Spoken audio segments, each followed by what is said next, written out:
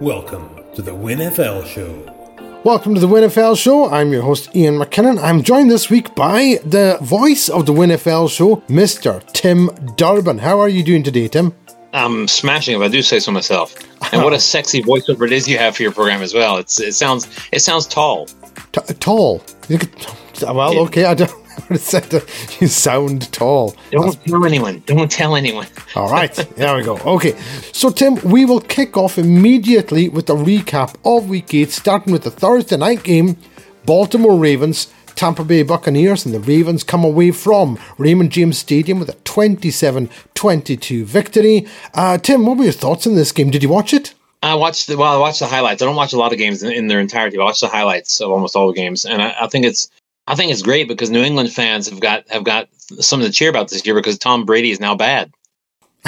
it's such a nice change for everyone that Tom Brady is now having to bark at his teammates and lose. Maybe it's his personal life sort of getting in the way, but I hope not. I hope he's okay for his sake. But Lamar Jackson, take nothing away from him. He was, after the half especially, is fantastic.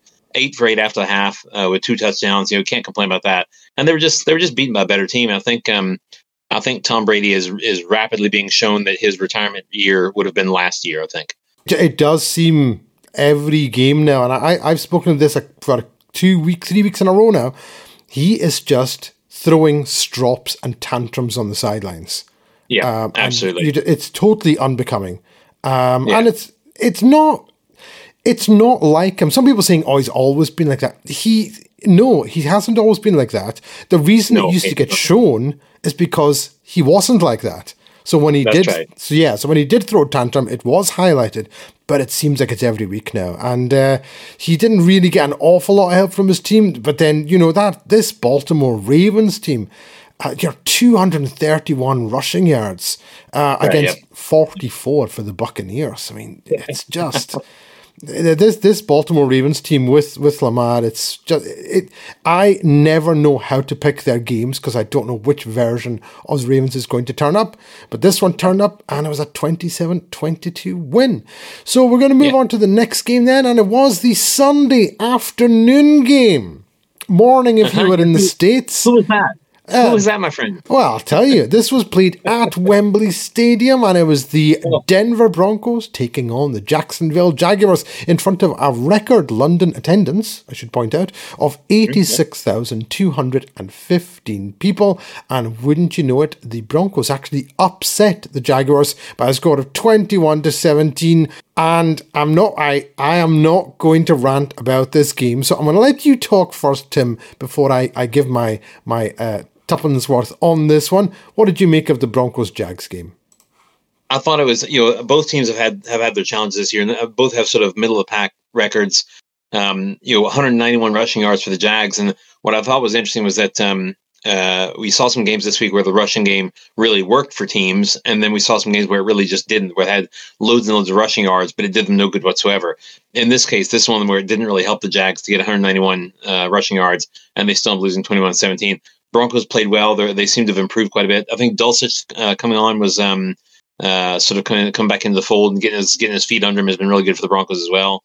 Really helped their passing game, which of course will have a knock-on effect on the rushing game as well. So it was a good game, and I thought two teams that at this point neither one looks like world beaters, but it's good for yourself, for a Broncos fan. It's good to see them putting some things together and performing well, I thought.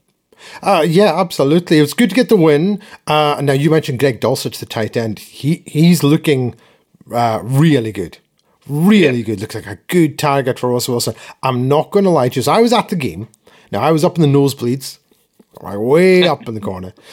So when the Broncos received the opening kickoff, they were right below me. I could see them because that's the side of the field I was on. And Russell Wilson's first pass should have been intercepted. It should have been a pick six. His very first pass should have been a pick six. Now, it wasn't. They went 3-net and punted. That's fine. His next pass was an interception. I swear to God, Tim, I was just watching this game and I was thinking, oh my word, what in the wide world of sports are you doing? And I just couldn't believe I expected this to be a blowout by this point for the Jaguars. Yeah. But this Denver defense kept them in again. And then Russell Wilson started throwing some very nice looking passes. He did. Really did. He hit one to Hamler, which is just, it was sweet to watch. He finished the game 18 to 30, 252 yards, 1 touchdown, and the aforementioned interception. Trevor Lawrence, right. So I was going to say Trevor Lawrence looked bad, but I'll be honest, I think the Denver defense made him look bad. Justin Simmons had... Yeah, he's still not quite come into his own yet. He's not quite, he had all this promise coming in, so he was a rookie last year, wasn't he? And he just never has he hasn't quite hit his stride yet. I think he will, but he's not quite there yet. Yeah, he's not there yet. And it's been unfair to him, the criticism he's got, because, again, it's not his fault he was the first player taken in the draft. It's not on him, and it's not his fault that because he was the best player in college, he went to an absolute, fire pit in Jacksonville and just went to the worst organization with everything that was going on last year with Urban Meyer. Oh, it was a shambles. That's not on Trevor Lawrence. I think we can just scrap that here and look at this as his proper rookie year. I think we need to do that. He's certainly doing better. He's certainly, I think he's starting to show some of the promise. Hopefully he continues to build on that. Certainly. And Travis Etienne, my goodness, 24 carries, 156 yards, and a touchdown, including a 49-yarder. He's looking really good because this is his de facto first year. He missed all of last year with an injury, so this is his first year. Of course, they traded James Robinson away, and Etienne gets all the carries, and he turns up at 24 for 156. So good for him. And I'm leaving it there. I'm not going to say any more about the Broncos. You can say let's ride if you want. You can say Broncos country if you want. Oh, do you know I can for the first time for the first time in a long time. Broncos country, let's ride. There you go. There we go. There we are. So we're going to be moving on then, and we come to Ford Field in Detroit, where the Miami Dolphins were visiting the Detroit Lions in front of 61,447 fans. The Dolphins came in, and my goodness, the Lions had the lead. They had the lead. They hit twice, 14-0 and 21-7, and the Dolphins just came back and absolutely...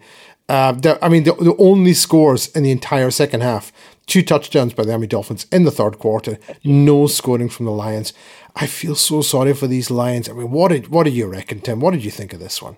They're very creative, the Lions. They keep finding new and inventive ways to lose, to snatch defeat from the jaws of victory. Tua, the QB for Miami, what a performance! 138 QB rating for the day. Unbelievable. And I hate to say it, but he's probably due for a concussion. So I hope they enjoyed that game. Well, steady on. Good Lord. Yeah, no. About every third game. About every third game he gets a concussion. So he's due for one. He's not going to last much longer. But yeah, he was 29 of 36 for 382 yards and 3 touchdowns. That is absolutely stellar play by Tua. Now, I before the season, I was his biggest detractor. And I thought that he was awful. I thought last year unlike Trevor Lawrence, I thought Tua was put in a fairly decent position in Miami. It wasn't great, but it certainly wasn't as bad as we'd seen in Jacksonville. But oh my word, he looked rotten last year, and I thought he was going to look rotten this year. And boy, have I been proved wrong. Top-rated passer in the NFL, and Tyreek Hill again. 188 receiving yards on 12 catches. They are just throwing at Tyreek Hill constantly. And because of that, Jalen Waddle gets wide open sometimes. He had 8 catches for 106 and 2 touchdowns. What do you think of this receiving duo for the Dolphins? Tyreek Hill's in my fantasy team, and I took him. Nobody wanted him because he left the Chiefs, and I thought, I don't care who the QB is. You throw it to Tyreek Hill, he's going to catch it. He's going to get some yards after the catch. Every single time you can count on it. And he has not let me down. By far, the most reliable, consistent wide receiver in the league. And with Cooper Kupp having a bit of an off year, Tyreek Hill has been that model of consistency throughout the year. And then, like say, have a model on the side as well, who's not a bad catcher himself. A pass catcher. So. Yeah, I think it's fantastic. To all joking aside about Tua and his injuries, watching those videos a few weeks ago was absolutely heartbreaking. It was really concerning for him, and I thought, I'm so glad he's okay. But I'm always sort of watching those highlights with my from behind the sofa because I'm terrified for him. He just looks like from a couple of those injuries, I thought one more good hit and he could actually do himself a proper mischief. So I hope that they're taking care, and I hope his offensive line is performing well for the rest of the season. Yeah, because I mean, as everyone has already alluded to, when you get one concussion, the next one is much easier to come by and tends to be more severe. Yep. That definitely looked like a second concussion. He had on 2 consecutive weeks. Yeah, it was on the Thursday. It was the short week there. Yeah, so you've got to think if God forbid, if he gets another concussion, that could be really bad news. Maybe not just for the season, maybe his entire career. So they need to look after Tua. I'm guessing that whatever family he has is sitting home going, please stop, please quit, please become a coach, please just going to training or coaching or something, player development, going to something other than getting your bell rung 5 times a week. I mean, I dread to think if they were to come up against Dallas or Philadelphia, or one of these teams whose defensive line is ferocious, is absolutely vicious, and they get 5-6 sacks a game.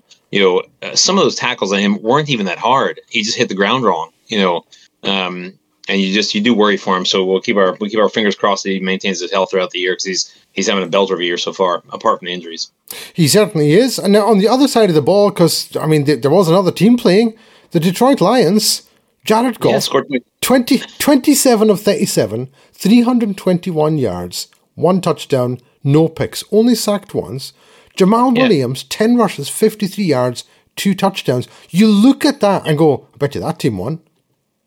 Well, you would think that they scored 27 points, and that was their stats, and you think, yeah, that should be a win. But like I said, Detroit finds new and inventive ways to lose every single week. It's fascinating to watch them. I suppose the best loss this week is Atlanta, Carolina. But we'll come to that in a minute, I suppose. But Detroit finds a way to lose every week. It's unbelievable. But there's something as a lifelong sort of NFL fan, 45 plus years. I'm used to Detroit being terrible, and it comforts me that they're still terrible. I mean, I have no idea how this team is 1-6. Like none. I have no idea. But they are. So we'll move on. And the next game we come to the Pittsburgh Steelers. It was the Battle of Pennsylvania. Pittsburgh Steelers and the Philadelphia Eagles. Philadelphia Eagles came into this game hoping to protect their unbeaten record of 6-0, and boy did they do that. At Lincoln Financial Field, in front of 69,879 fans, the Eagles put on a show, 35-13 over the Pittsburgh Steelers, and my goodness. First of all, Kenny Pickett looks awful, and Jalen Hurts looks fantastic. That's right. These guys are polar opposites of each other in the way that their seasons are going, because Hurts just appears to be getting better and better every week, and Kenny Pickett just seems to be getting worse every week. I don't know why Pickett's still in there as the starter. I've got no idea. I don't think he should be. They need to get him out of there because he just looks terrible. I mean, the Eagles were 21-10 up at halftime, and then they just kept on pulling away. AJ Brown with 3 touchdown catches in this game. What did you make of it, Tim? A couple of those catches were fairly spectacular as well. Fairly, I mean, I suppose Hurts looked great, but really, to be honest, without AJ Brown making a couple of those catches, Hurts looks very pedestrian. He looked like good, but not great. Because A.J. Brown caught 3 of those TD passes, he made Hurts look really, really good. For a team that's now 7-0 to be the second best team in the NFC East, they're doing well. No, nobody buying that. Second best, I will go with that. Okay, I'm sure we'll come to that later. And what Nick Sirianni has done with this team is just unbelievable. It really is. The turnaround. They look so polished. This defense looks absolutely stacked, and the offense at the moment appears to be unstoppable. So we'll see how they get on in the weeks to come. But then we're going to move on to a game that you've already mentioned, and it's the Atlanta Falcons and the Carolina Panthers at Mercedes-Benz Stadium. 68,996 fans watched this game, and this was a weird one. I mean, it was, yeah. This was weird. So I think what we'll do for the benefit of our listeners, let's just give them a couple of wee rundowns of exactly sort of what happened towards the end of the fourth quarter in this game. So basically, what had happened was, leading 31-28, the Atlanta Falcons got a field goal by Young-Ho Koo to put them up 34-28 with 40 seconds to go in the game. And then they kicked off, and PJ Walker, the quarterback for the Carolina Panthers, has been looking good. He's been looking good. And he marches them down the field. And then with 23 seconds to go, beg your pardon, with 14 seconds left, he hits a pass to DJ Moore for 62 yards for the touchdown. Ties it up at 34. Tim, this game's over. Of course it is. The game's over. All they need to do is kick the extra point, and Carolina walks away with it. It's all over the crying. It's all over. It's all over. DJ Moore. Except it's not all over. It's not all over because DJ Moore has an unsportsmanlike conduct against him after the touchdown. So it's 15 yards, which punts that extra point attempt from a 19-yard. No, what is it now? I forget what the attempts are now. I can't remember either. 23 or something. Yeah, so is it from the where do they snap it from? These, it's like a 30-yarder. It's now a 44-yard extra point, and Eddie Pinheiro misses the extra point, and it goes into overtime. I couldn't believe it. Couple of backwards and forwards, and then Atlanta finally get the ball back in overtime. Take it down the field, and Young-Ho Koo kicks a 41-yard field goal to win the game 37-34 for the Falcons. I was still in London while this was going on. Just left the Broncos game. My brother-in-law, he's a Atlanta Falcons fan. And he was like, game's over. And I was like, oh, no, that's rubbish. And he goes, and he literally had his phone. He was watching. He was like, game's over. Threw his phone down. And then about 10 minutes later, I was like, what was this on some of the other scores? He said, I don't know. And then he's going, hang on a second. He's saying, how do the Falcons win this game? I was going, I have no idea how they won this game. No idea. It looked like they were going to give up a huge lead again. Yeah, well, you see a moment where a game changes, and you think, okay, that's the momentum shift. And this game, as soon as he took off his helmet, got that 15-yard penalty, and Atlanta, to their credit, the Atlanta head coach says, "Oh no, we're going to apply that on the extra point. We're going to never mind the kickoff. We don't have field position. We're going to apply it on the extra point." Which he must have thought complete mind games. Let's just get inside this kicker, inside Pinheiro's head, and just make him kick from 15 yards further with the game on the line, and his teammates let him down, and all that pressure. And he played a blinder because he boots it wide. And you just thought, well, if Atlanta don't go on to win that, I'll eat my hat, because the momentum had it must have totally deflated the entire Carolina team. I mean, I look at the stats in this game. Carolina, 169 rushing yards, 3 touchdowns. Atlanta, 167, no touchdowns, but they got their touchdowns through the air. 20 of 28 for 253 yards and 3 touchdowns through the air. I mean, the Atlanta were moving the ball. Marcus Mariota was doing his thing. Those interceptions, though, my goodness, that's killing them. But, rushing, Caleb Huntley, 16 for 91 yards. Kyle Pitts had 5 receptions for 8 yards. He was the leading receiver on the team. What did you make what do you make of this Atlanta offense? It seems to be slowly gathering momentum into that fact that they're 4-4 now, and they've had 200 points scored for, 205 scored against. Yeah. And that's exactly who they look like. And to be honest, from the looks of it, it's home and away. It's a complete case of home and away. They're 3-1 at home, 1-3 on the road. So you kind of think, okay, that's fine. That's a sort of mental state issue. The head coach should be able to address that and say, okay, guys, what are we going to do on road games to get our head in the game so we actually perform like we do at home? Yeah. That's one of those things you would expect the head coach to step in and be able to address. So I mean, everybody in the NFC South has a negative net points, so it's they're 4-4 and on top of the division. So they've got time and they've got some space to kind of sort of invent themselves and get a bit better. So I like Atlanta. I've always had a soft spot for Atlanta, but because I like the city. That discipline thing, as a Dallas fan, that discipline thing is hugely frustrating for a fan, and especially for the head coach. It must be as well, because you think, on Carolina's side, rather, that discipline thing of taking off your helmet, that needs to be just absolutely head doing. The only one that I can think of that is worse than that was many years ago, and I'm going to apologize. I forget the name of the gentleman who did it. The Kansas City Chiefs were playing the Cleveland Browns, and this was way back in the day. And the Browns were winning by, I think it was either 1 or 2 points, and they sacked the Chiefs quarterback. Oh well, it's a final play of the game. They think the player grabs the Chiefs quarterback, and as he's pulling him down, the quarterback literally just throws the ball behind him. But he thinks he sacked the quarterback, jumps up, rips off his helmet. Meanwhile, an offensive lineman has picked up the ball and is trundling down the field, gets knocked out of bounds at the 40-yard line.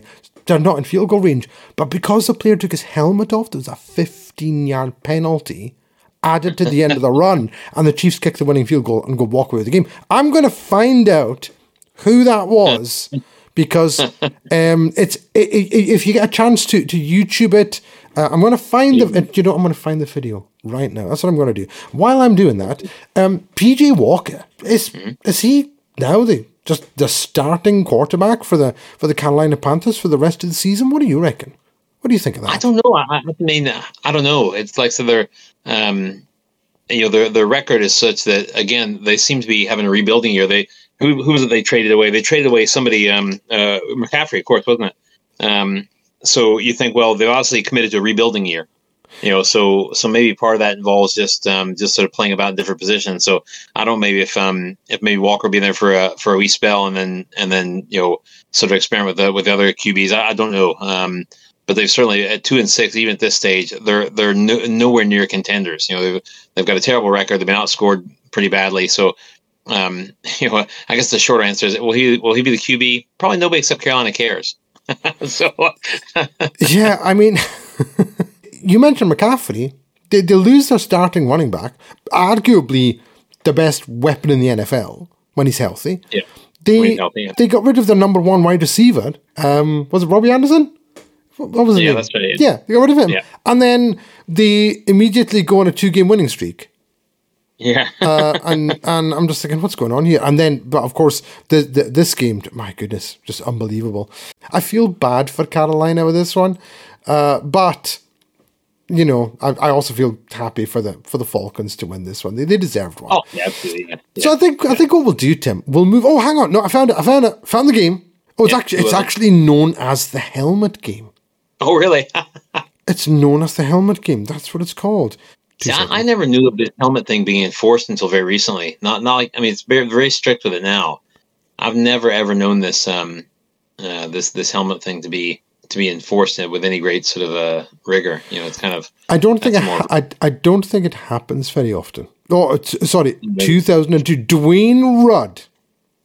The gentleman's name is Dwayne Rudd, who thought he'd sacked the Chiefs quarterback and then threw his helmet. and they ended up losing that game. Right, so we're going to move on, Tim, and we're moving on to a team that's very familiar with you. Yes, it is, of course, the Dallas Cowboys and the Chicago Bears at AT&T Stadium. 93,767 fans watched the Cowboys absolutely pummel the Bears 49-29.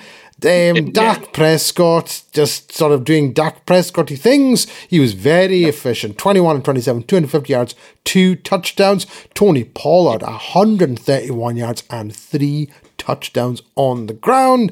Tim, I'm going to hand it over to you. Tell us all about your Dallas Cowboys. Well, Dallas, and I'm delighted to get the win. my internet at the house was playing up, so I missed the first quarter, which means I missed the first 2 Dallas touchdowns, which is disappointing. But watching the game, I thought, yep, absolutely fantastic performance on the offensive side of the ball. Our offense and our defense never seemed to turn up on the same day, which is a bit frustrating. We held some other teams to 12 points, 17 points, 20 points. We've been a really strong defense all year, and then maybe because we were scoring lots of points, we kind of took it easy. But I think that's for a team that wants that killer instinct. You don't do that. You get up 14-0 and you go on to get up 35-0. Instead of letting the other team crawl, just sort of climb their way back into the competition. Chicago runs 240 yards to the ground. And again, this is a game where you thought 240 yards on the ground. That's unbelievable. Surely they won the game. They did not. Scored 29 points, 240 yards on the ground. I mean, the passing game was not spectacular for Chicago. The Cowboys offense finally showed up, and I think there were some reasons for that. I think and this is going from sort of some other Dallas fans as well. I think in Dallas, decisions are made sometimes by Jerry Jones that are based purely on sentiment. And at this point, for my money, keeping Zeke in there as the starting running back is a mistake. He's just not the runner he used to be. And you watch Tony Pollard, who's doing Zeke-like things, and just blowing open gaps, just busting through defensive lines like they're not even there. And people say, "Oh well, yeah, but Tony Pollard can't block." Fine, put Zeke in the game and let him block. Put him in there as a tailback for the check downs and things like that, and let Pollard do his thing and score 3 TDs per game. I think the rest of Dallas responds well when they have some of their star players performing well, and because Zeke isn't the player he used to be, it's almost like, I don't know, he almost can be I felt the same way about Dak when he doesn't perform. If Dak doesn't perform, the whole team slumps. So yeah, delighted to get the win, but I thought it was only Chicago, so it's not. We didn't beat we didn't beat a real contender, to be honest. But delighted to get the win, and great to see the offense turn up, and great to see Tony Pollard get a chance. I wish that Pollard were the starting running back. That's all I would say about it. Yeah, I mean, I don't disagree with anything you've said there. I've got a couple of things to take away from this. Tony Pollard, this year is averaging 6.2 yards per carry. Yeah, he's a beast. In his career, he's 5.3. Now that is an average that you want. 5.3 yards per carry and a career average. It's unbelievable. I'm with you with Tony Pollard, and it just goes to show you that this Cowboy team misses Dak a heck of a lot more than it misses Zeke. That's for sure. Yes, absolutely. And I'm gonna talk about Justin Fields, because Justin Fields, if you look at his stat line, 17 to 23, he's still not thrown many passes, only through 23, 151 yards, which is awful for 23 attempts, less than 10 yards per completion, and 2 touchdowns. That's fine. No interceptions. He had a rating of 120. He rushed 8 times for 60 yards and a touchdown. So you look at what Justin Fields did, but Justin Fields did the single worst thing that I can remember a quarterback doing in quite some time. Now, last year, Teddy Bridgewater, the Broncos were playing the Eagles, right? And Teddy Bridgewater, I believe he threw an interception. And as it was being returned, Teddy Bridgewater had a chance to tackle the Eagles defender who had the ball. And he made what we would know as a business decision. He made a business decision. He didn't tackle him.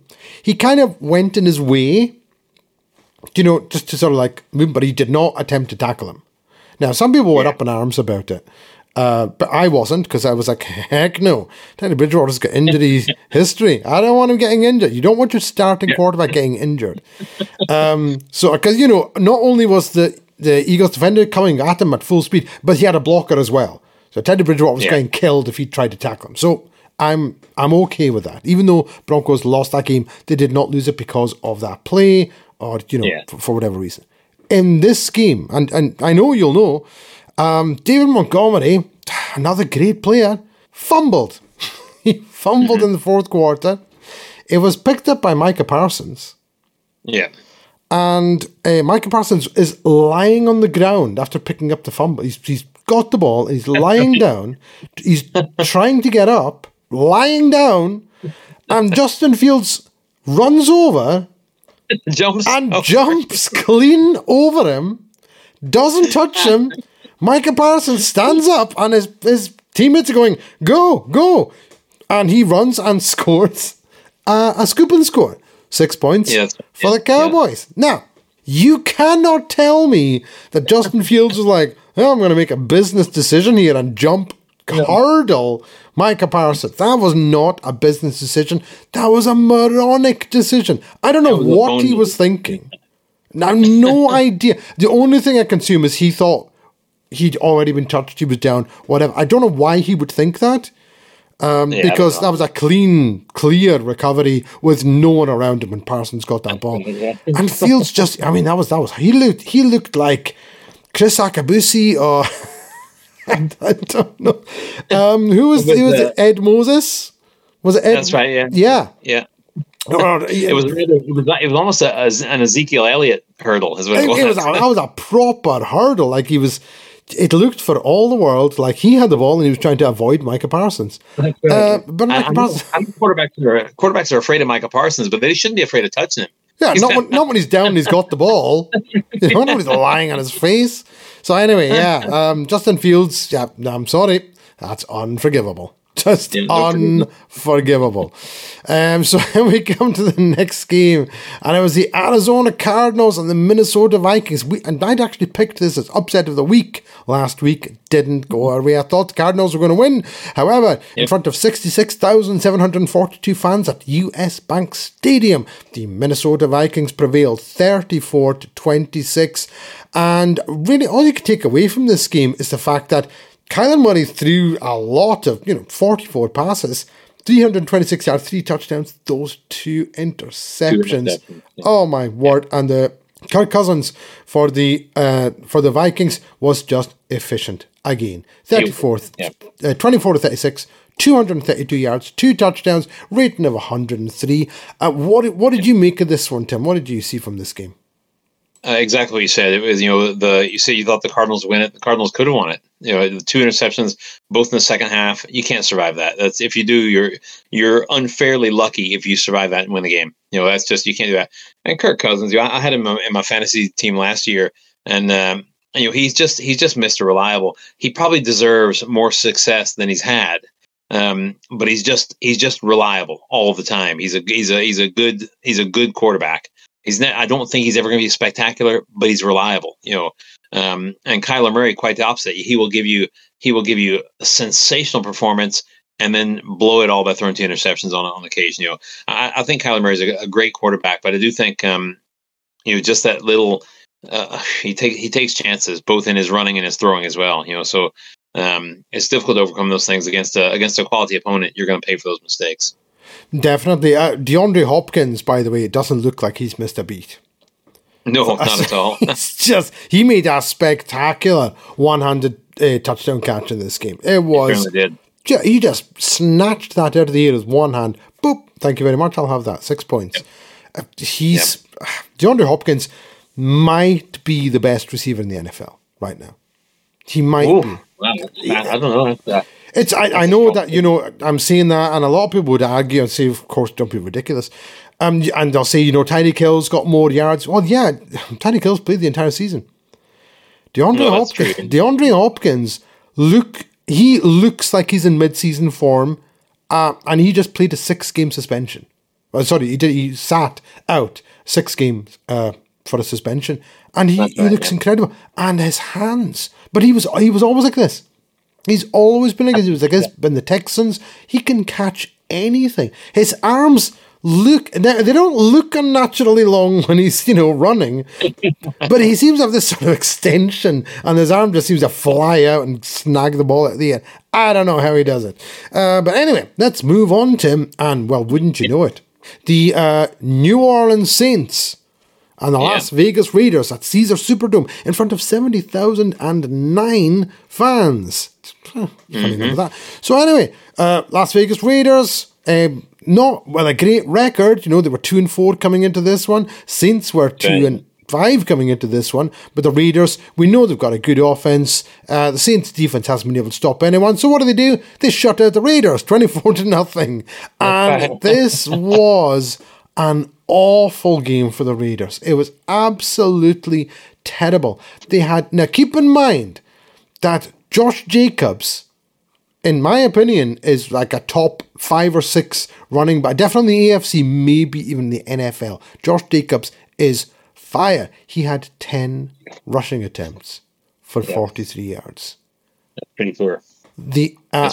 Because of other negative runs and stuff, the Las Vegas Raiders rushed the ball 13 times for 38 yards. It was pathetic. They ended up, Derek Carr, 15 to 26 for 101 yards, 1 interception. Jared Stidham came in, 8 of 13 for 72 yards. They could get nothing done offensively. Meanwhile, Andy Dalton is reborn, 22 of 30, 229 yards, 2 touchdowns. Tim, give us your 2 cents worth on this game. Andy Dalton is better than people think. I mean, obviously, at some point he will return to being a backup quarterback because he's a big, tall, ginger guy, and that's what they do. Sorry, is that the prerequisite for being a backup quarterback? Look at Cooper Rush. Look at Andy Dalton. There's millions of gingers for backup quarterbacks, and but he's a good player. And when he played for Dallas, I thought he was a good player. He was a good backup QB as well, and he had to step in for injury as well. And he just gets the job done. Alvin Kamara, that's the thing. Alvin Kamara is just. Before the game, he said, I don't know if you saw it, he said, we're going to beat the Raiders half to death. We're going to beat them. We're going to absolutely, because they had a disappointing loss the week before. And so Alvin Kamara says, that's it. I've had enough. We're going to beat these guys. And the touchdowns that he scored, the running that he accomplished, the touchdowns he scored, was it 3 touchdowns he had, Alvin Kamara? He had 3. He had a rushing touchdown in the first quarter, and then he had 2 receiving touchdowns. He had 1 in the second quarter, 1 in the third quarter. They basically just stopped trying by the end of the third quarter. The Saints. This could have been like 48-0. Absolutely, yeah. It could have been.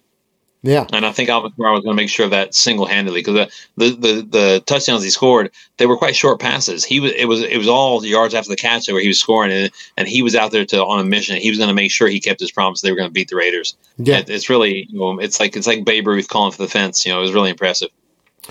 It certainly was, and now we're going to move on to an AFC East matchup between the New York Jets and the New England Patriots. 82,823 people at MetLife Stadium. And if there are 3 things in life that we know, Tim, it's death, taxes, and Bill Belichick beating the crap out of the New York Jets. Never mind what the records are. Just throw them out.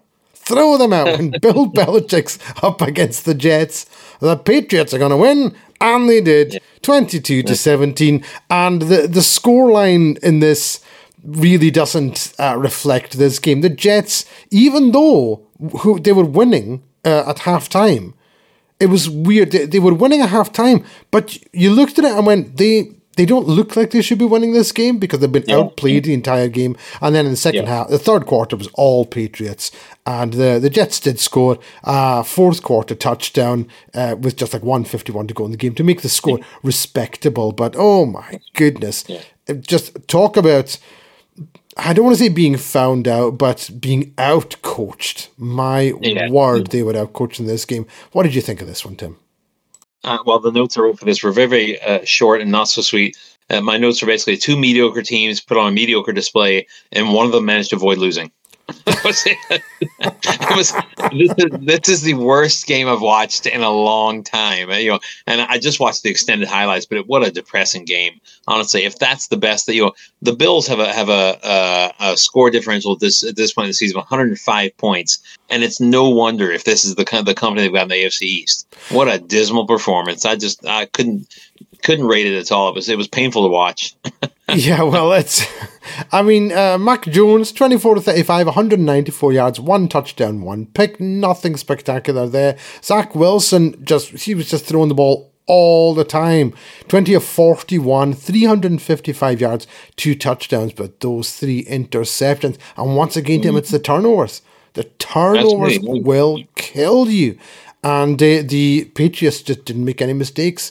The Jets did, and they come away with a win. So then we move on to the next game. It was the Houston Texans, the Tennessee Titans at NRG Stadium, and 68,467 fans watched the Titans come away with a expected win, but a lot closer than most people would think, I reckon. 17-10 to the Titans and the Houston Texans. Now, I like Davis Mills. I think Davis Mills has overperformed from what he was expected to do. I don't think anyone gave him a chance. Even coming into this season, I don't think anyone gave him a chance. Certainly not last year. And he's played well enough that I think a lot of people have sort of taken notice of him. But, as you know, rushing. It's rushing the ball. That's what it comes down to. Tim, what did you see in this one? I saw Derrick Henry going and doing whatever he wanted to do. So, and Derrick Henry, if you recall last year against Houston, I'm sure he's had about 240 yards.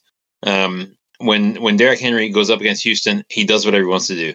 He runs when he wants. He scores when he wants. He just runs rampant over Houston every single time. And this was 219 yards rushing, two touchdowns. I think it was a total of 314 yards rushing, something like that for Tennessee. Tennessee.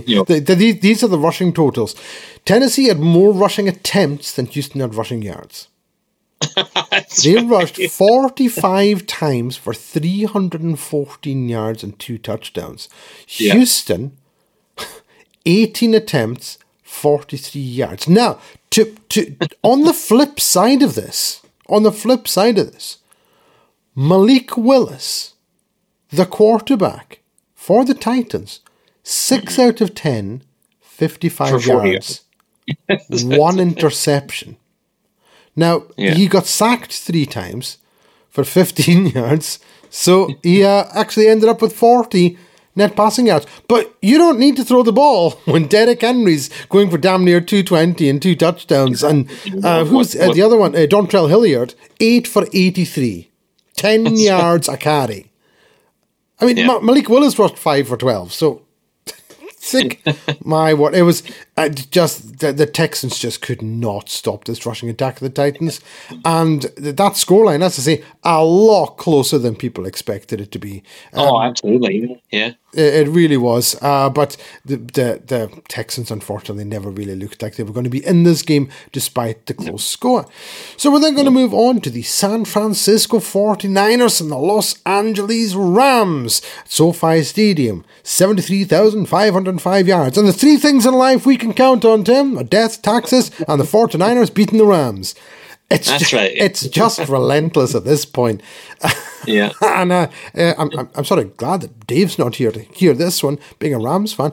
The 49ers beat the living hell out of the Rams in this one. They did indeed, yeah. It was just a domination from start to finish. And Christian McCaffrey, he can play, can't he? Well, a bit. I mean, if that's the best he can do, he's going to have to try harder. He rushed for a touchdown, he threw for a touchdown, and he also had a receiving touchdown. Yeah. But really, what did he really do? He's just a distraction more than anything else. I'm just hoping he gets injured before it comes to playoff time, or that Dallas don't do sort of Dallas type things when they come up against San Francisco in the playoffs. I mean, San Francisco are 4-4 now, but the Seahawks are only 5-3. So there's every chance, everybody expects the 49ers are going to go to the playoffs. And obviously, most importantly, the San Francisco 49ers think the San Francisco 49ers are going to the playoffs. And that's why they got Christian McCaffrey, because they thought, right, we believe we can get there. We believe he can get us through the playoffs. They're making a bid for it. I think that has to be one of the blockbuster trades of the season, getting C-Mac on board. I don't rate him as highly as everyone else does. I know he's got a great record, but he's also got a huge record of injuries. So he does. He does. I think paying for him a full season's worth of wages and expecting to get a full season out of him is a bit sort of pie in the sky hopes, really. Yeah, and the thing is that in this game, the 49ers didn't have Deebo Samuel. He didn't play this game. But they did. They absolutely did not need him. As you mentioned, Christian McCaffrey rushed 18 times for 94 yards and a touchdown. He had 8 receptions for 55 yards and a touchdown. And he threw 1 pass completed for 34 yards and a touchdown. Jimmy G, 21, 25, 235 yards, 2 touchdowns, rating of 132.5. The Rams just had no answer for this at all. They're rushing. 21 rushes for 56 yards for the Rams. That's not going to get it done. How many times do we say this, Tim? You've got to be able to run the ball. What do you think? Yeah. there was a stretch where Dallas were about 28 wins and 0 losses when they had 100 rushing yards. And I think that the model of that shows is that your passing game is carried by your rushers. Because you can't have everybody just drop off the line and cover receivers when you're terrified that somebody's going to cut inside and run for 50 yards. That rushing game softens the secondary to get some to get the passing game going. So it works both ways, I suppose. But this Christian McCaffrey is an unbelievable player. And I honestly, I said this in the group chat earlier in the week. Up until this weekend, I thought Janine Garofalo was the starting quarterback for San Francisco. Turns out it's not. It's Jimmy Garoppolo. It's easy mistake to make. Yeah. What? Good Janine Lord. Garoppolo is she's very athletic. She could have been. It's a brave new world out there. You can do whatever you want. Okay, I'll let you whatever you say. Right, so then we come to an interconference tilt between the Washington Commanders and the Indianapolis Colts at Lucas Oil Stadium. 65,515 fans packed in there to watch the Indianapolis Colts lose by 1 point with 22 seconds to go when Taylor Heineke had a 1 yard rush at 22 seconds to go in the game. The Commanders had no business winning this game. None whatsoever.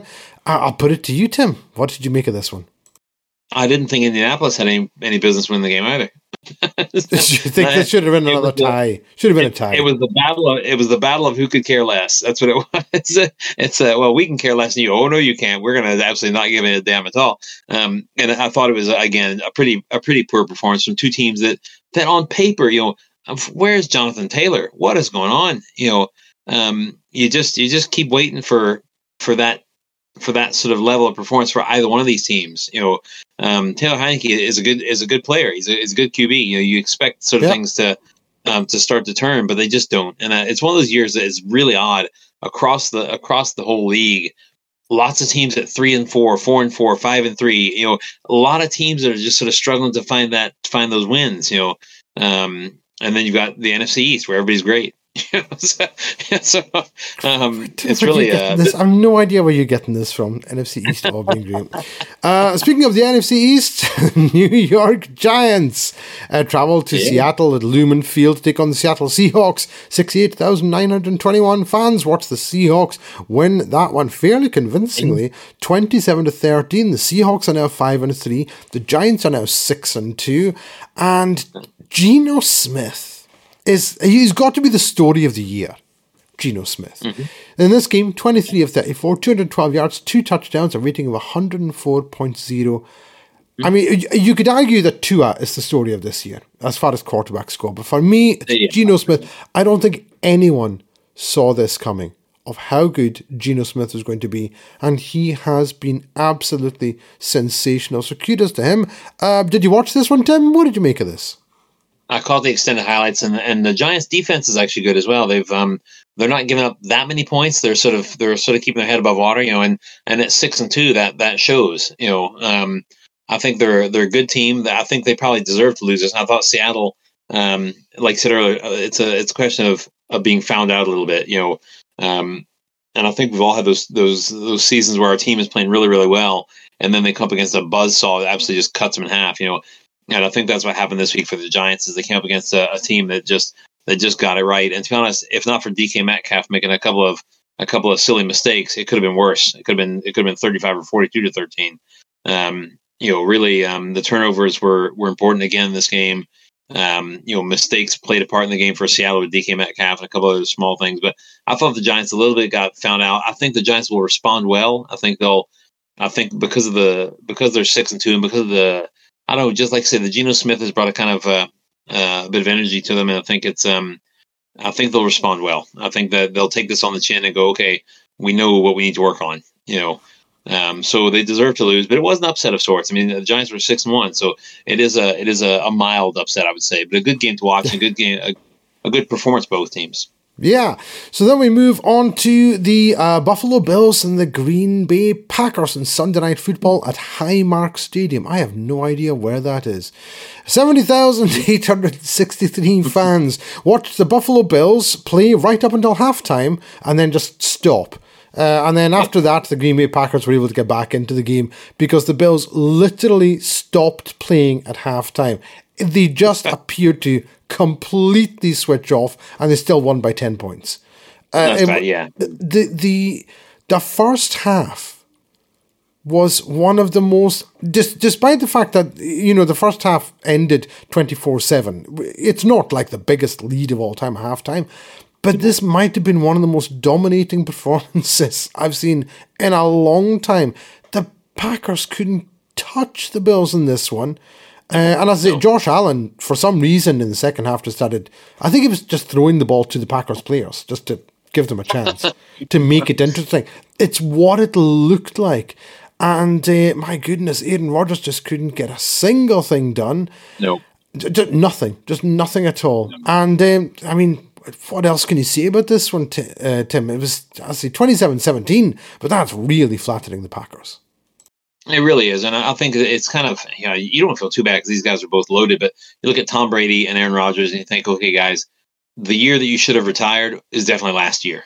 This is really, you've hit the wall and you're just not performing. You can't get things going. And it's not that you can say, you wouldn't look at either one and say, well, he's a bad player now. I joked about that earlier, but you wouldn't look at either one and say, well, I guess he's terrible now.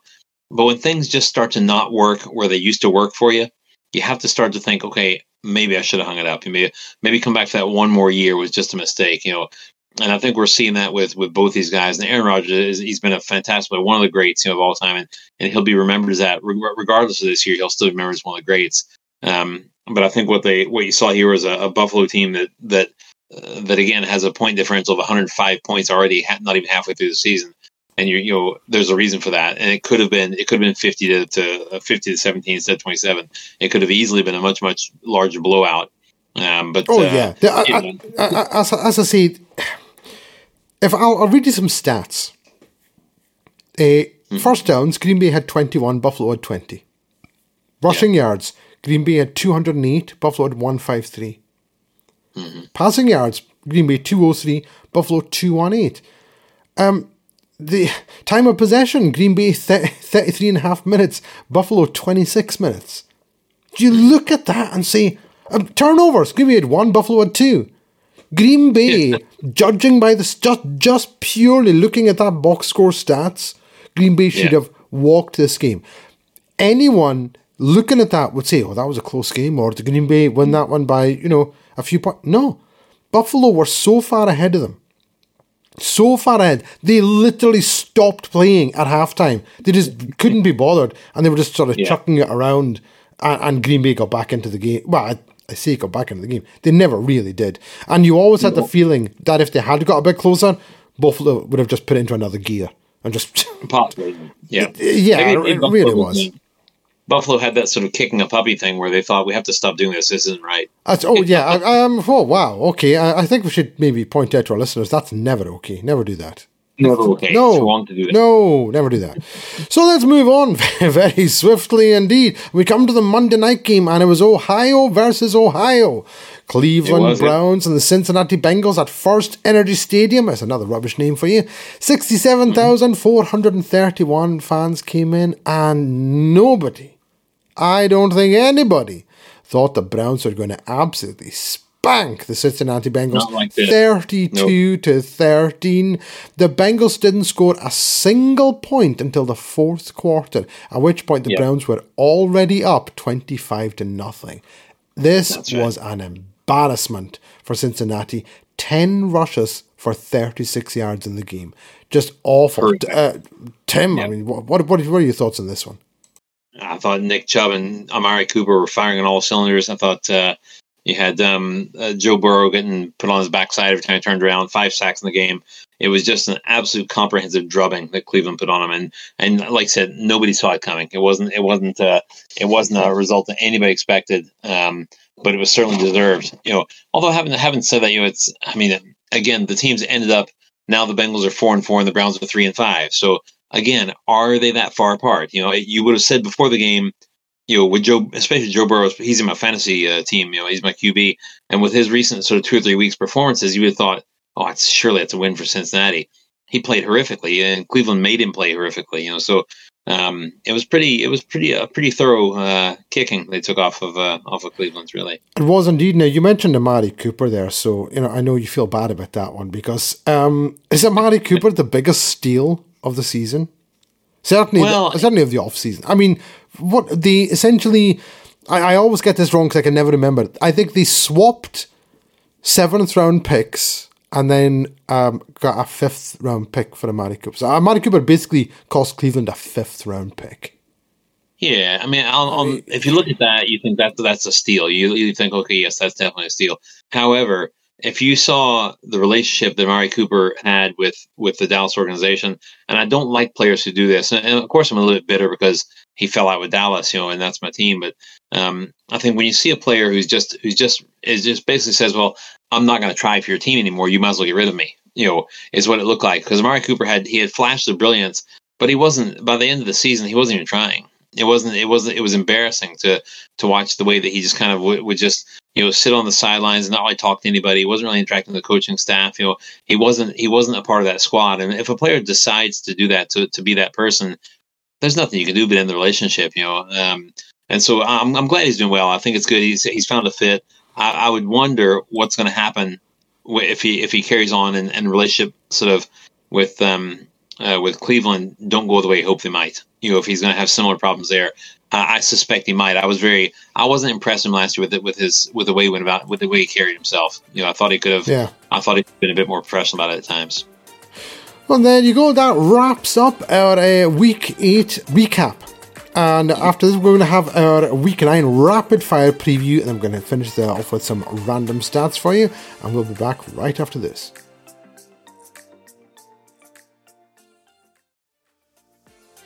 Welcome back to the Outer Hebrides, the WINFL Show. I'm your host Iain McKinnon. I'm joined by Tim Durbin. So we've done our recap, and here we go with our Week 9 rapid fire preview. And we start with the Philadelphia Eagles at the Houston Texans on Thursday night. Tim, I don't know what you can say about this. I don't see the Eagles unbeaten streak ending in Houston. I've got the Eagles winning this one by a blowout. I've got a 35-10 win for the Eagles. What do you reckon? Philadelphia 300-0. It might be. We then move to the Sunday games. I've got the Buffalo Bills at the Jets, and you've already mentioned it, Tim. The Bills just look great, and the Jets look pretty ordinary. I'm not going to mention the game they played against the Broncos, obviously. So I've got the Bills winning this one as well. I've got the Bills 41-20 winners over the Jets. I don't think the Jets will score 20, but I had to put a reasonable number on that. I think it'll be a bit closer than that. I'm actually going to say that New York has a decent game, and but Buffalo still wins. I'll say 17-10. Then comes the Carolina Panthers at the Cincinnati Bengals. I have no idea what to make of this. Which Joe Burrow is going to show up? I think it might be the Joe Burrow of 2 weeks ago and not last week. I've got the Bengals winning this one. Another high-scoring game I've got, but I've got the Bengals winning this one 28-27. Oh, quite close. Okay. I've got Cincinnati winning, and I reckon it's going to be about 27-10. Oh, right. Okay. Then comes the Indianapolis Colts at the New England Patriots. I think the Patriots win their second one in a row here. Got a low-scoring affair, but I've got 16-13 to the Patriots. Well, that sounds about right to me. I'll say Patriots as well. I'll say maybe a bit more, 22-10. 22-10, I like it. Green Bay Packers at the Detroit Lions. Do you know what? I'm taking the Lions. I reckon the Packers lose 5 in a row here. I'm going to have the Lions 17-16. I'm going for it. Well, I've got the Lions as well, but I kind of hope we're wrong because I don't want a Green Bay that's lost 5 in a row coming into Dallas the week after. But I think Detroit will find a win here. Say 2017. And we then have the Miami Dolphins at the Chicago Bears. I can't see the Bears winning this one at all. Sorry, Bears fans. Sorry, Callum Blaine. I've got the Miami Dolphins winning this one and fairly convincing. I've got it 30-21. No, I think the Bears are going to win it. I think the Bears pull the upset at home. But in a close one, maybe 2016. Oh, I like that. That's bold. And then got the Washington Commanders at the Minnesota Vikings at the Washington Commanders, and I'm going for the upset here. I'm taking the Washington Commanders to win this game. I think it's going to be very close. I've got to go into overtime with the Commanders winning 17-14.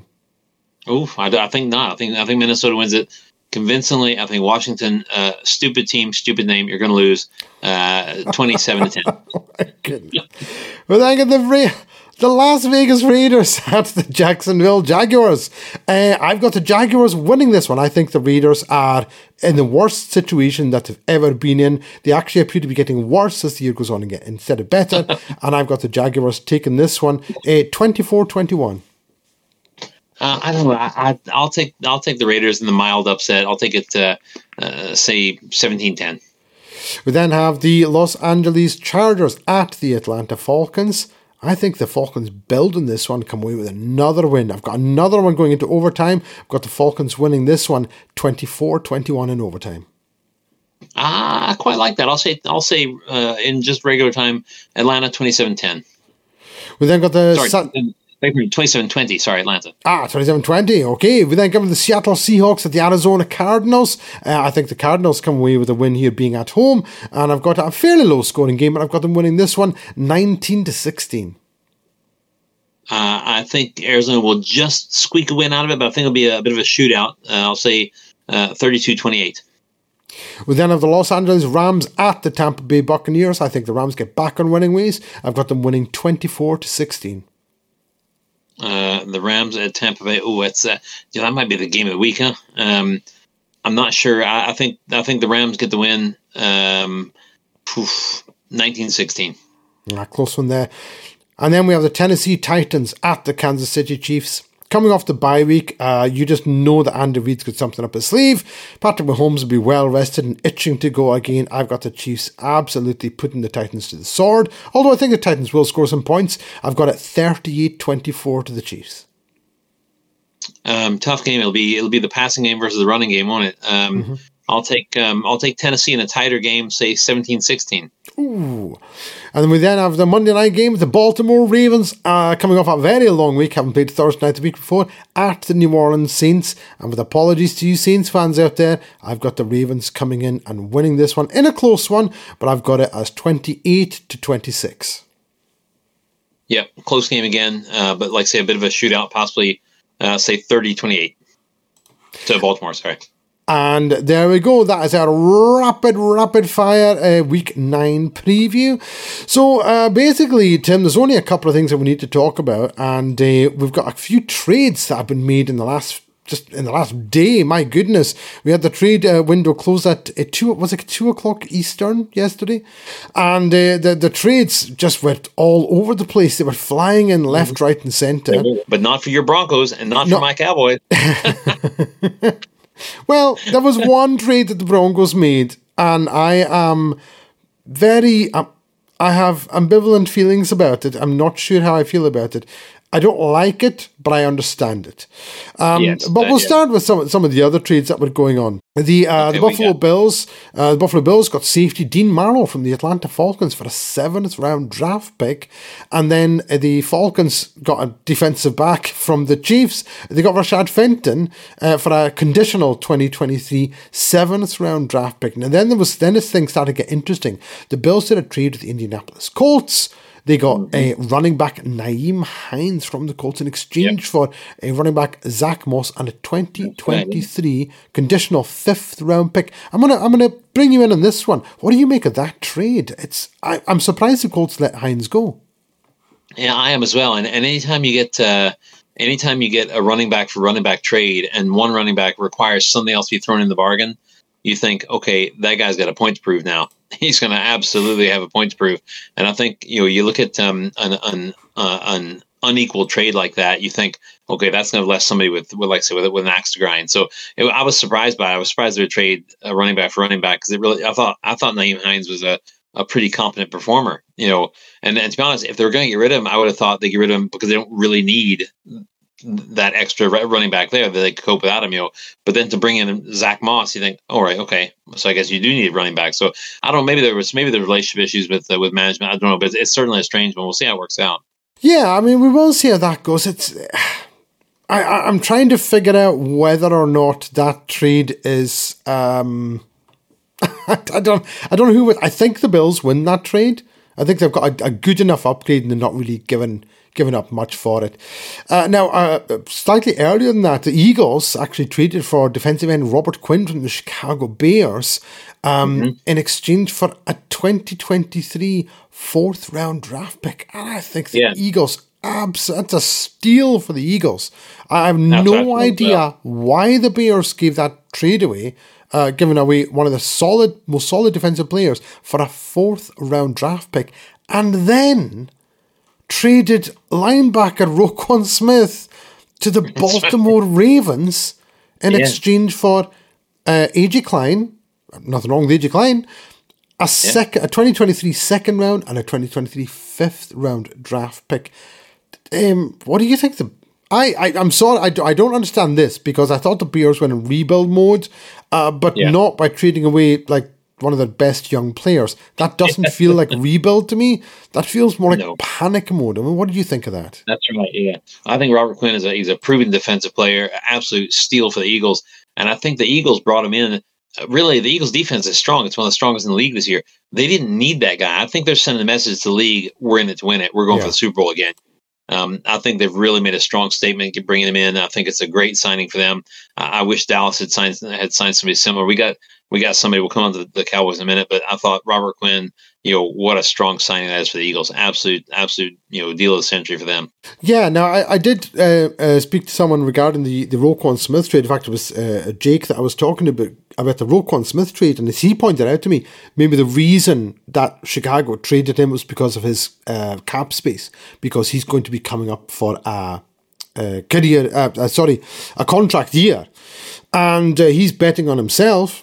Now, they're basically freed up a lot of cap space, but this might cause... and this might cause a problem for the Ravens, because Lamar's got a contract year.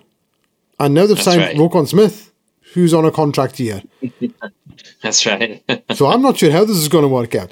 That's a problem for next year. Yeah, it certainly is. We then have the Kansas City Chiefs. They signed wide receiver Kadarius Toney from the New York Giants because, of course, the one thing they were lacking was wide receivers in Kansas City. And what they gave up was a 2023 third-round compensatory draft pick and a 2023 sixth-round draft pick. You've seen Toney in a few games against your Cowboys. What do you make of this one? Would you think the Chiefs didn't give up enough, or maybe even gave up too much? I think maybe possibly the Chiefs signed Toney so that when they play him and he gets injured, they got plenty of wide receivers to replace him. He should be called the glass receiver, because he honestly he just you tap him and he falls over injury. Honestly, I think he's got such a history of injury that you've seen him in a few games. Nobody's seen him in more than a few games. That's all he's ever played. He's just not he's not found a way to play yet in this league that keeps himself healthy. He's just been prone to injury throughout. So I think he's got great potential, and needs to have we sip of man up juice every morning. Because so far he's had some real tough times, and they gave away a third round and a sixth round pick for him. I thought that's a real. I don't know. I think that's a. I don't think they. True, I think they paid too much. But remember, it's the Chiefs, so those will be at the back end of the third round. Oh, that's true. A third round pick from the Chiefs is basically third round, it's basically a fourth round pick by that point. That's right. The Minnesota Vikings traded for tight end TJ Hawkinson from the Lions, and I was very surprised at the trade. Not because of what was given, because the Vikings got TJ Hawkinson, a 2023 fourth round pick, and a 2024 conditional fourth round pick. The Lions got a 2023 second round and a 2024 third round pick. So the Vikings really didn't give up anything for this. No, they didn't. I mean, they gave up a second round pick, but they got a fourth round, and they gave up a third round, they got a fourth round, and they got TJ Hawkinson.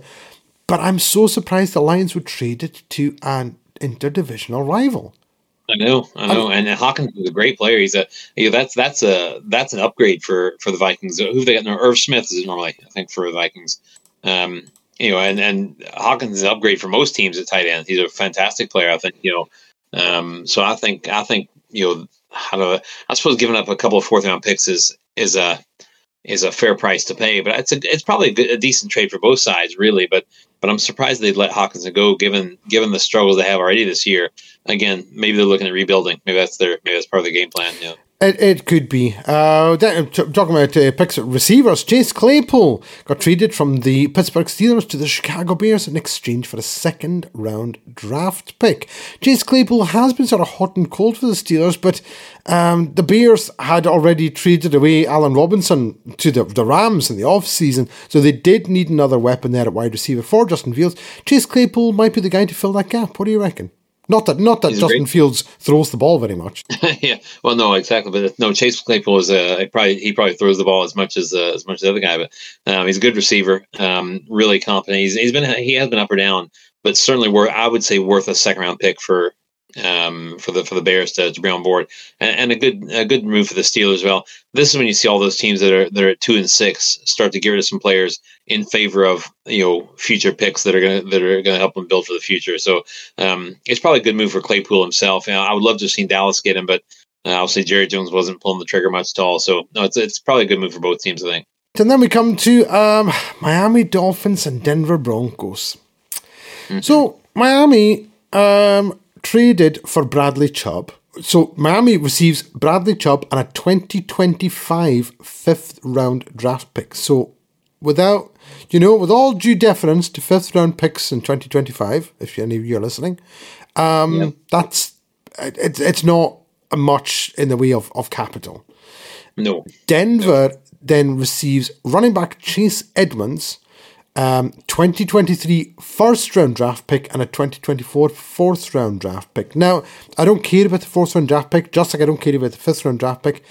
Getting a first for Bradley Chubb, I think the Broncos were missing the first-round picks because of the Russell Wilson trade. Mm-hmm. But I'm going to be honest with you, I don't think they'll draft anyone who will be able to replace Bradley Chubb or be as good as Bradley Chubb. Bradley Chubb's and he's just one of those guys who has had problems with injuries, but unlucky injuries. And I don't like the trade. I understand why they did it. They did it to get that first round draft pick. Chase Edmonds, I have no idea why they took Chase Edmonds in that. I would have said, no, give us another pick that we can use to trade for another pick later on. Yeah. They've got Melvin Gordon. They've got Mike Boone. They've got Latavius Murray. Love Latavius Murray. This guy can play. Well. I like him a lot. I mean, I know Chase Edmonds is one of those sort of speedsters, very, very fast runner. But I don't understand why that was part of the deal. I think, if anything, Miami won that because they got Bradley Chubb. They got a veteran. And they were able to offload running back they didn't want. So it was a bizarre trade. Oh, and speaking of bizarre trades, Tim. Oh no, Joyce, you know what? Before I do that, I'll get your thoughts on the Bradley Chubb trade. What did you think of that? I think Bradley Chubb is a fantastic player. I think you just have to watch the rest of the season for Denver and see how it plays out and see. Bradley Chubb's an edge rusher. So it's a strong position to have. And so you have to watch how Denver performs against the passing game between now and the end of the season. And if you see those passing figures for opponents start to creep up where you wouldn't have expected them to, then possibly you can track some back to not having Bradley Chubb there because he'll be Bradley Chubb's a fantastic player, and I think Chase Edmonds to me seems like just an afterthought compared to getting Bradley Chubb. Really, I don't think there's I think it'd be a great signing for the Dolphins. That's a great trade for Miami. Yeah, and just very quickly before we move on to the next one, they traded Bradley Chubb when Randy Gregory's on injured reserve, and Baron Browning's on injured reserve. So your other two edge rushers are injured, and then you traded Bradley. I'm like, I know you're on a bye week, but unless those two are coming back, in 2 weeks' time, I don't get the trade. And I was gonna say, speaking of trades, I don't get Jacksonville Jaguars. The Jacksonville Jaguars traded for a player. They traded a 2023 conditional fifth round draft pick and a 2024 conditional second round draft pick. Now, the reason these are conditional picks is because the player they traded for is currently in the middle of an indefinite suspension. It's wide receiver Calvin Ridley from the Atlanta Falcons. I don't know. You know what? I mean, They've literally traded for a player who is suspended indefinitely. He might never play again. That's possible. Yeah, that's possible. So, but you know who will play? Who will play is those conditional 2nd and 6th round picks. Well, yeah, I mean, it's just been there now. I hope for Calvin Ridley's sake that he plays. I'm sorry he's gone to the Jaguars. I'm sorry to hear that, Calvin. You'd have been much better off at the Falcons, but it's not your decision, unfortunately. That's the most bizarre trade I've ever seen. It's really strange, and Calvin, these players that was Antonio Brown was the guy that had the personality issues last year, and some of the nonsense that goes on. But even Randy Gregory who joined I was delighted when Randy Gregory left Dallas. Delighted, because he had off-field troubles, he had on-field troubles, he had penalties in the game against San Francisco that were horrendous. And Calvin Ridley is much the same. Problems off the field, problems on the field. It's these players, I just don't have any time for them at all. And I think there's a lot of coaches who see things the same way. It's like picking up Calvin Ridley. Somebody should have paid them an awful lot of money just to take him. Calvin Ridley should be playing for free just to not be working at McDonald's next week. It's and nothing against McDonald's, of course, but no, these players. I love McDonald's. It's not as good as Wendy's, but I love McDonald's. Exactly, you're not wrong. But these players have different problems. I've got no time for them at all. I cannot abide people that go in and think they're such a great thing that they can behave however they want and still get the privilege of doing what they love for a living. I think it's a real cheek to waste that opportunity, waste your talent like that. That's very true, Tim. And that basically wraps up our trades talk. My goodness, there was plenty of it. So we're going to come to our final segment now. And I'm going to get you to introduce this one, Tim. So this is, of course, our final segment. Would you like to say the magic words? This segment is called Random Stats. It certainly is. This is called Random Stats. Now, I'm going to give you a stat. Because I was watching some old YouTube videos from the NFL. They have the NFL Throwback, I think it's called. Yeah. And they have this channel. And they were talking about Eric Metcalf. Now, Eric Metcalf is one of my favourite players of all time. He was a kick returner, running back, wide receiver. He could do it all, drafted in the 1989 draft. That was the famous draft, along with Barry Sanders and Troy Aikman and Deion Sanders and Derek Thomas and Steve Atwater and just so many Hall of Famers in that draft, 1989. But I'm not actually going to talk about Eric Metcalf because when I was watching the video, I was reminded of something. And it was his father, Terry Metcalf. Now, Terry Metcalf played for the St. Louis Cardinals. From 1973 to 1977. In that time, he was a 3-time Pro Bowler. He was second team All-Pro twice. And he was second in MVP voting and third in MVP voting in 1974 and 1975. And the reason is that Terry Metcalf was basically Eric Metcalf before Eric Metcalf was born. He could do it all. This man, in 5 years with the St. Louis Cardinals, had over 10,000. I'm going to say that again. 5 years, had 10,000 all-purpose yards. Unbelievable, huh? It's just, it's hard to fathom how good this guy was. He had 24 rushing touchdowns in those 5 years. He had 9 receiving touchdowns in those 5 years. But he also returned kicks as well. And like his specialty was, of course, punt returns. The guy could just absolutely do it all. Just an incredible player. And that was Terry Metcalf, the father of Eric Metcalf, who then played many years, not just with the Cleveland Browns, but I think he also played with Atlanta as well for a while there. So that's the story of Terry Metcalf. 5 years, 10,000 yards, all-purpose yards. I should also point out, 2 kickoff returns for touchdowns and 1 punt return for a touchdown as well. That's the story of Terry Metcalf, and that is my random stat. What a legend, eh? Yeah, some guy. Do you have a stat for us, Tim, or shall we call it a day there? I've got nothing for you this week. Maybe next time. Not at all. In that case, Tim, thank you very much for joining. I really appreciate it. It's good to have you back on the show. We'll then need to get you back on again very soon. Thanks for having me. And in the meantime, you'll have my voice anyway. I will. Always. I'll probably be sending you another email saying, Tim, any chance you could do another wee voiceover for us? Just put another one in here. Just another one there. And there you go. Thank you very much to Tim Durbin there. And thank you to everyone who's tuning in. You can find us, of course, on Twitter at the WINFL Show. You can find myself on Twitter as well. Tim, are you on Twitter? No, not on Twitter, no. All right. Well, I don't. It's just an absolute haven of obscenities and people just being horrible for no reason. And of course, Elon Musk bought it now. So he owns it. And now the rumor is he's going to be charging. I don't know, this is a thing. He's going to be charging people for verified, the blue tick. The blue tick, yeah, the blue tick. For the verified account to charge £20 per month, right? Oh, well. So Stephen King pipes. I've been keeping an eye on this because I'm on Twitter. Stephen King pipes up and says, I'm not paying £20 a month. Are you out of your mind? Says, why would I pay for this?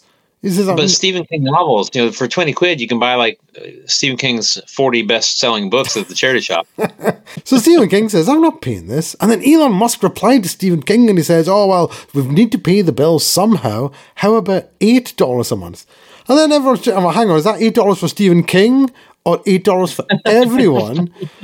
And then the thing is, I'm sitting there, I'm going, hang on, isn't Elon Musk at the moment like the world's richest man? And he's trying to explain why Stephen King should pay to keep his verified blue tick thing on Twitter. And then I think Stephen King then said, well, or it wasn't Stephen King, someone else had mentioned on the thread, someone else commented and said, people like Stephen King and other verified people that other people follow, they're the creators. They're what draws people to Twitter. People don't go onto Twitter to see what Bob from down the road is saying. No one cares. Or maybe Bob. There isn't anyone actually called Bob who stays down the road from me. I'm just saying. And this is a hypothetical Bob who stays down the road. No one cares what hypothetical Bob is actually saying. But they do care what someone like Stephen King is saying. Or whoever their favourite author or musician is, or, this is, so they'll follow these people. And how do you know you found the person? They've got the blue tick. So here's the thing. I suspect President Biden, right? President Biden has a blue tick. Yeah. If he refuses to pay the 20, I'm spitballing here. If he refuses to pay the $20 per month for his blue tick, according to Elon Musk, he will lose his blue tick. That's no longer verified, right? So then, theoretically, Tim, you could pay $20 a month, change your handle to Joe Biden, and then it'll say Joe Biden and have a blue tick, verified account on it, because you're paying $20 and the president isn't, and then you can just start tweeting out anything you want. I'm just saying, not saying you should do that. Possibly, but not necessarily. I mean, there's, I assume that you'd probably actually have to prove that you were who you said you were. Apart from paying the fee, you'd actually have to provide some evidence that you were who you said you were. But all of that, Joe Biden, even Joe Biden doesn't know who the real Joe Biden is. So, are we really changing anything? I don't know. I'm not going to get into American politics on an NFL podcast. No, please don't. I refuse to do that. But it's insane. I've been following this back and forth, and Stephen King's going, hang on a second. He says, I'm creating content here. You should be paying me. I do this for nothing. And millions of people look at this because, he's got millions of fans. And he's right. And there's loads of people with millions of fans, and they follow them and they watch these things they see. And because of that, Joe Blogs is exposed to all the advertising that goes on. Now, Elon Musk saying, oh, well, you can't pay the bills with advertising. Are you sure? Because there's a million adverts, every minute you're scrolling, and it's just advert after advert after advert. If I see one more Bet365 advert, I will pull my hair out. And I don't have much hair left. I'm just sitting here and I'm going, in fact, I had a haircut today, right? Had a haircut today, and every time I get a haircut, approximately once every 4 to 6 weeks, give or take. I don't have much hair, so I don't need to get a cut all the time. And every time the wee woman shows the wee woman, she's listening. She won't be. It's an NFL podcast. What am I talking about? Anyway, every time she shows me the back of my head with the mirror, right? Yeah. So two things go through my head at this point as she's showing me this. First thing is, I'm getting balder all the time. It's the first thing.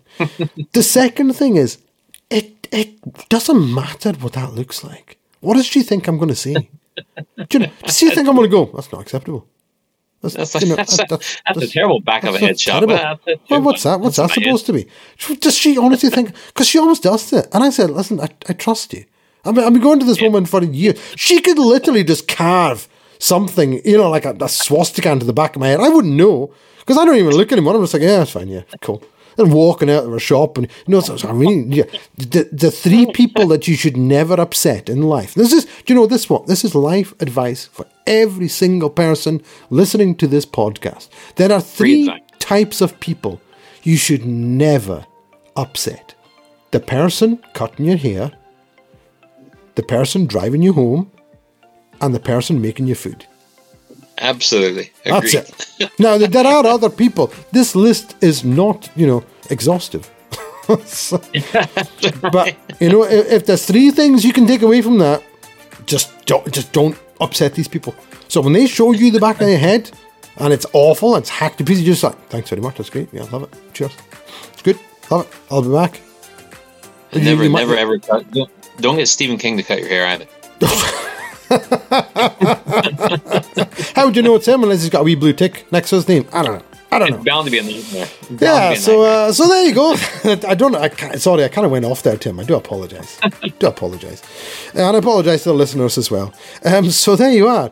So, thank you very much, Tim, once again, for putting up with my nonsense. And we will catch all of you on next week's edition of the WINFL Show. Thank you.